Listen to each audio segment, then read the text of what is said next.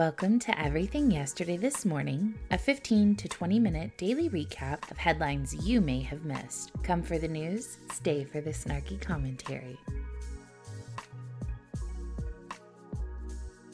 Good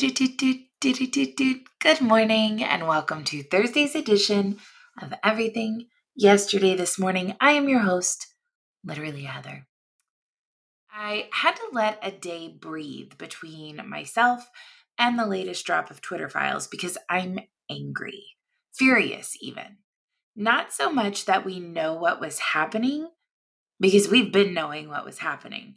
I'm enraged because even with the power of knowing and having the proof right here in the palm of our hands, I fear that absolutely nothing of consequence will happen if people do not start making a lot of noise. And according to the same government that has been conducting itself in such a manner, making noise is now the equivalent of domestic violent extremism. Let's rewind. For those of you who may not be rapidly checking notifications for the latest Twitter files drop, in the first week of May of 2020, at the peak of the COVID-19 pandemic, Twitter senior legal executive Stacia Cardill received a communication from the Global Engagement Center, or the GEC. This entity was established in the Obama years under Secretary of State Hillary Clinton. The GEC was like the State Department's wannabe version of the NSA or the DIA, which is the Defense Intelligence Agency. The communication included an attachment with a long list of names and a note that said, "We are providing these 5,500 accounts that display inorganic behavior and follow two or more of the 36 Chinese diplomatic Twitter accounts that we have identified in the report. Due to the fact that these accounts follow two or more of these diplomatic accounts, and a good portion of them are newly created, we believe they are suspicious." Within a day of receiving the GEC list, Twitter executives became quite nervous. After an examination of the accounts revealed what company executives euphemistically called concerns, Cardill, Yoel Roth, and others immediately drafted a response to the GEC. "Thank you for sharing information. We've begun reviewing the list of 6,000 accounts that GEC provided this morning and have serious concerns.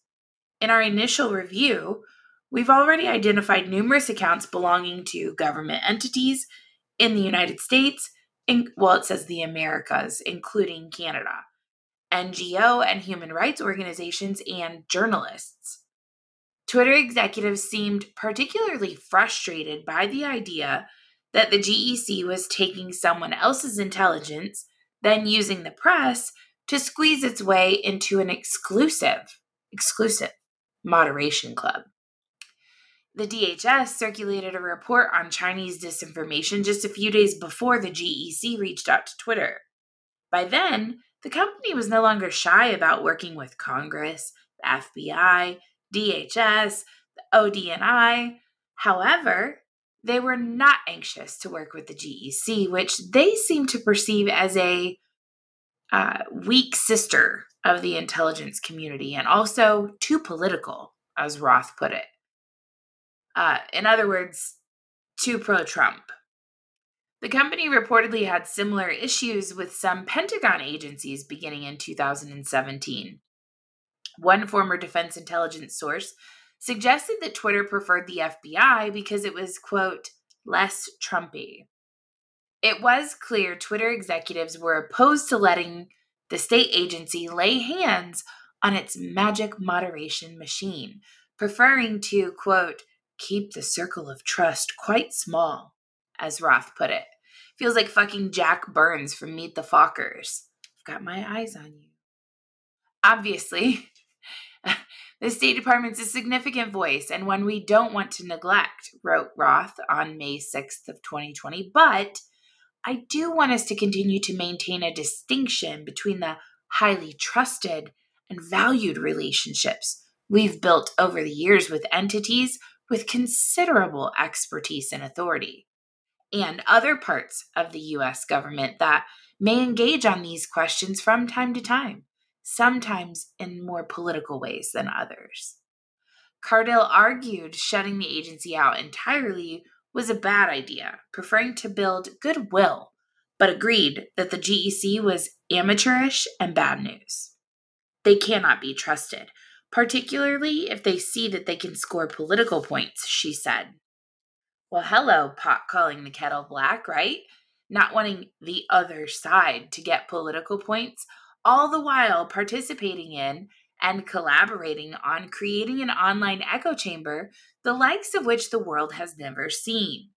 Find this woman a mirror, please. A cursory internal review at the company revealed that the State Department list included accounts belonging to the Canadian military, Western NGOs, and journalists, including a CNN account. The State Department's methodology was incredibly broad, including accounts that followed 2 or more Chinese diplomats. We're all on that list, joked one Twitter staffer. No one is surprised by that.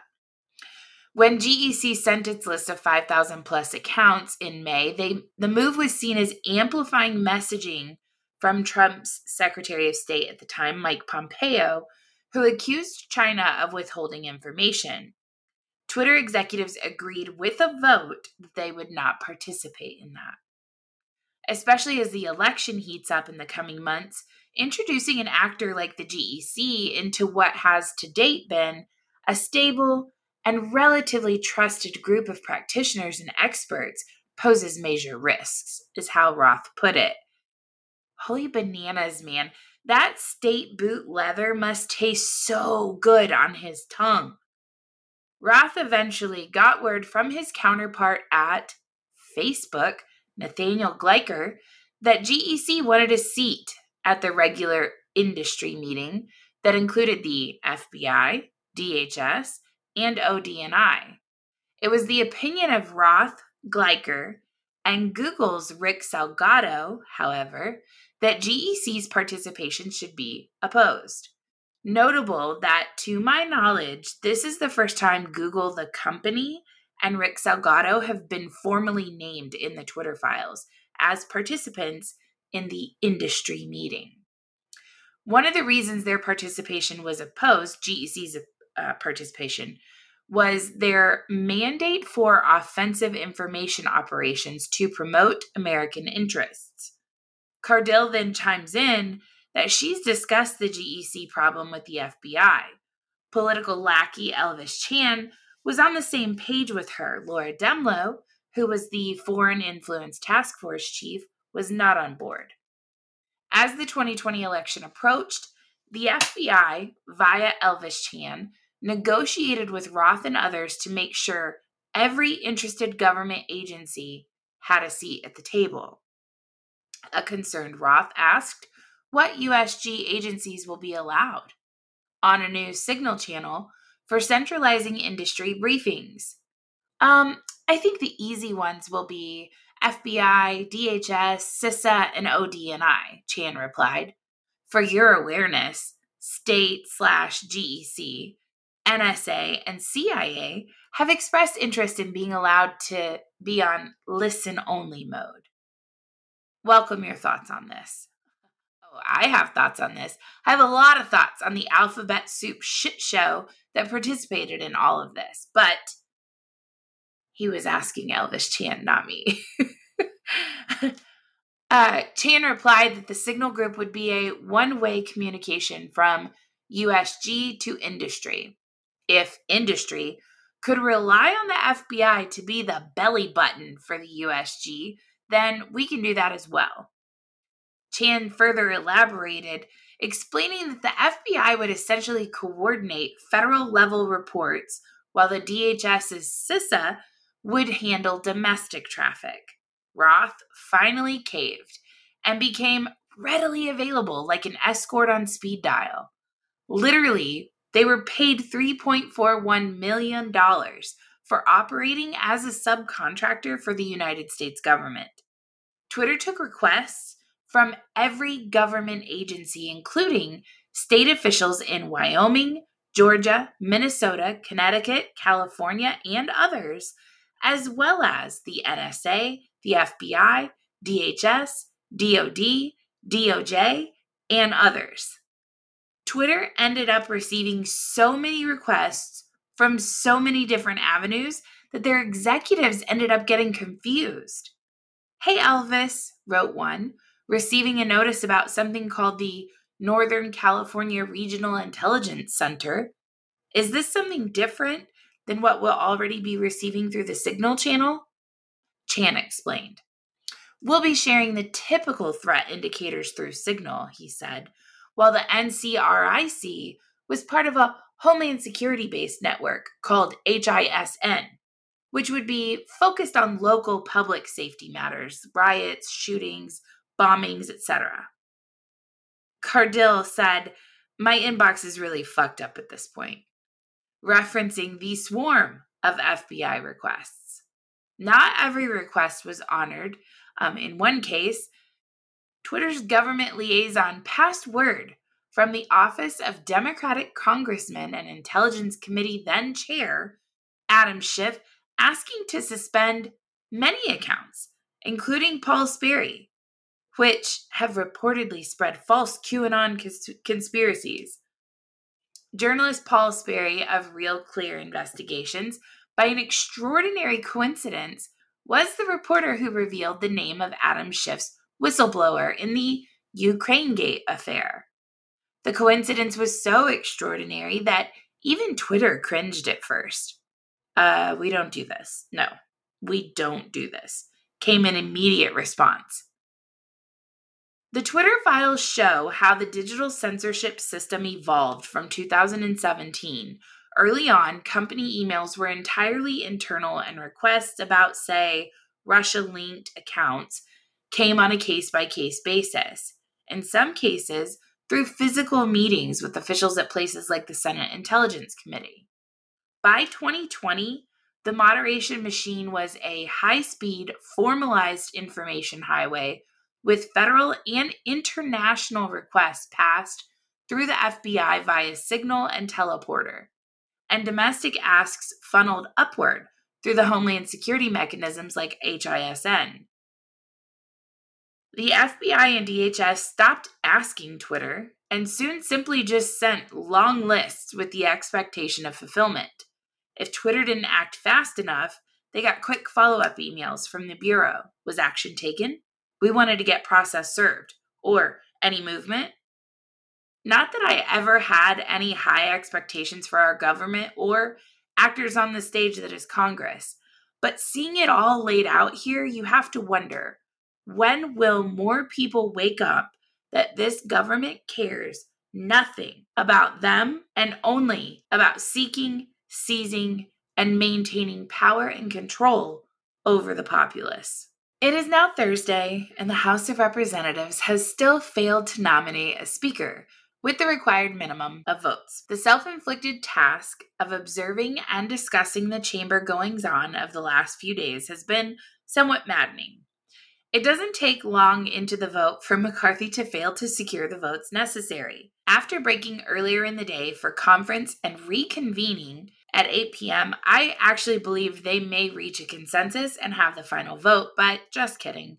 They decided to vote to adjourn for the evening, which, when you work for America, you quit when the going gets tough, don't you know? I watched this vote live as well, and they had quite the ruckus, even getting the session adjourned. So I see this from two different perspectives. The Republican Party of my father's prime is no more. They just don't know it yet or don't want to admit it. The Freedom Caucus has moved in, and it does not appear that they're going anywhere. Least of all, along with them, if they don't have their demands met for the governing rules of the House. It seems one of the biggest contentions thus far is this group is still pushing to give a single lawmaker the power to call for a vote toppling the speaker, which technically is how it was set up before Nancy Pelosi took over. So I don't think it's completely over the top expectation. I know that for Republicans, this is being called frustrating, embarrassing, unproductive. However, In my humble opinion, this is what government should look like. It shouldn't be one big uniparty. It shouldn't be go along to get along. We've been doing that. And it got us a 3-year lockdown, a tyrannical bureaucracy, a wide open border, and a few $1 trillion of debt with the worst inflation and highest gas prices I've seen in my lifetime. If it takes 20 people to stand up and say a giant screw you as many times as it takes for those who have been, quote, conserving nothing to hear that the American people have had enough, then I hope they continue to push back until those demands have been met. Now, as I mentioned to you guys on Monday, the House of Representatives has not failed to elect a speaker on the first ballot in 100 years. For generations, it was the definition of party loyalty for every member of each party to vote for its nominee for speaker. In fact, for 50 years after World War II, not a single stray vote was cast for anyone other than the two major party nominees. Again, go along, get along. On several occasions since 1997, we have seen a few members of the majority party voting present or voting for someone other than their party nominee, but it has not prevented that nominee's election as speaker. For Congress watchers, this telegraphs something that's historically amiss on Capitol Hill, or at least within the party running one of its chambers. And that was certainly the message from the House the last time it had this much trouble electing a speaker. Along an eventful century ago, still a distant mirror can show us things, and even across 10 decades of profound change, there are parallels between this week's meltdown, quote unquote, at the outset of the 118th Congress and the fiasco that occurred in the 68th. Then, as now, the party with the House majority was the Republican Party. Both times, the party's nominee for speaker was someone who had been in the job before or in line for the job for several years. Don't get me started on that line, in line for the job for several years, because we'll be here all day. In 1923, it was Frederick H. Gillett. I think that's how you say his name. Maybe Gillette, I don't know. Gillett, if you want to look it up, of Massachusetts. In neither case had the nominee himself been especially controversial, although I think arguments could be made for McCarthy's controversies, but I won't be doing that right now. Each had risen through the ranks, a survivor of earlier leadership, upheavals, generally compatible with the party's broad rank and file. But having reached the top of the leadership ladder, these men represented a party establishment regarded with hostility by a potent faction of the party. They became the embodiment of that faction's grievances. The 68th Congress was officially in office as of March of 1923, But Gillette, I'm just going to say Gillett, and his House leadership team did not convene its first session until late that fall. Harding had died suddenly in August of that year and was succeeded by his vice president, Calvin Coolidge. By the time the vote for the speaker actually commenced, it was December. With a majority barely larger than Republicans have now, Gillett found it more difficult to corral the factions within his party. He just got 197 votes on the first ballot, which is fewer than McCarthy got on his first test this week.